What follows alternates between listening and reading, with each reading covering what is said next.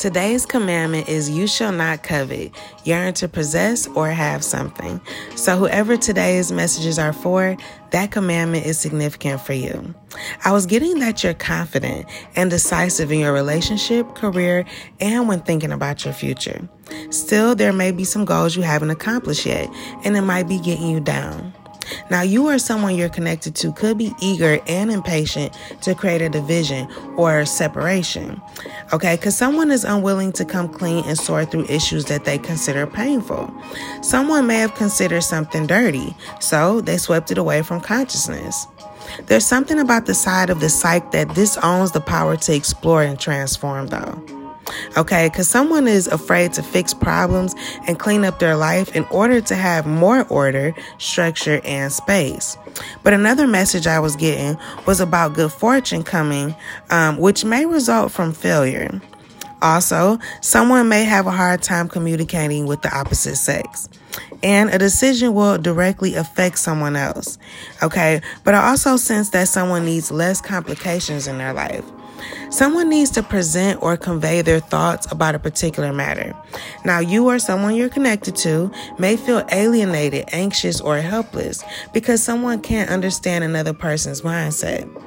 And whoever I'm talking to, right, you may have a desire to meet more people and to travel to foreign lands. I feel like you don't feel that you belong wherever you are now. I feel like you sense a lot of negative vibes, okay?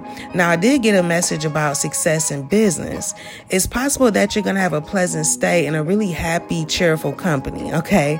Another thing is your inner voice is giving you advice to solutions you may have ignored or someone else ignored, okay? Just flip the roles and take it how it applies to your specific situation.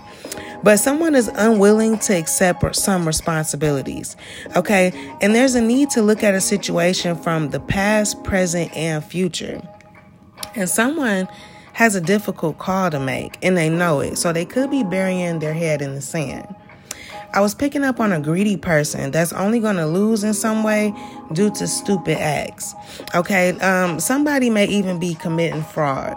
They were or are earning money in that way and possibly hiding money.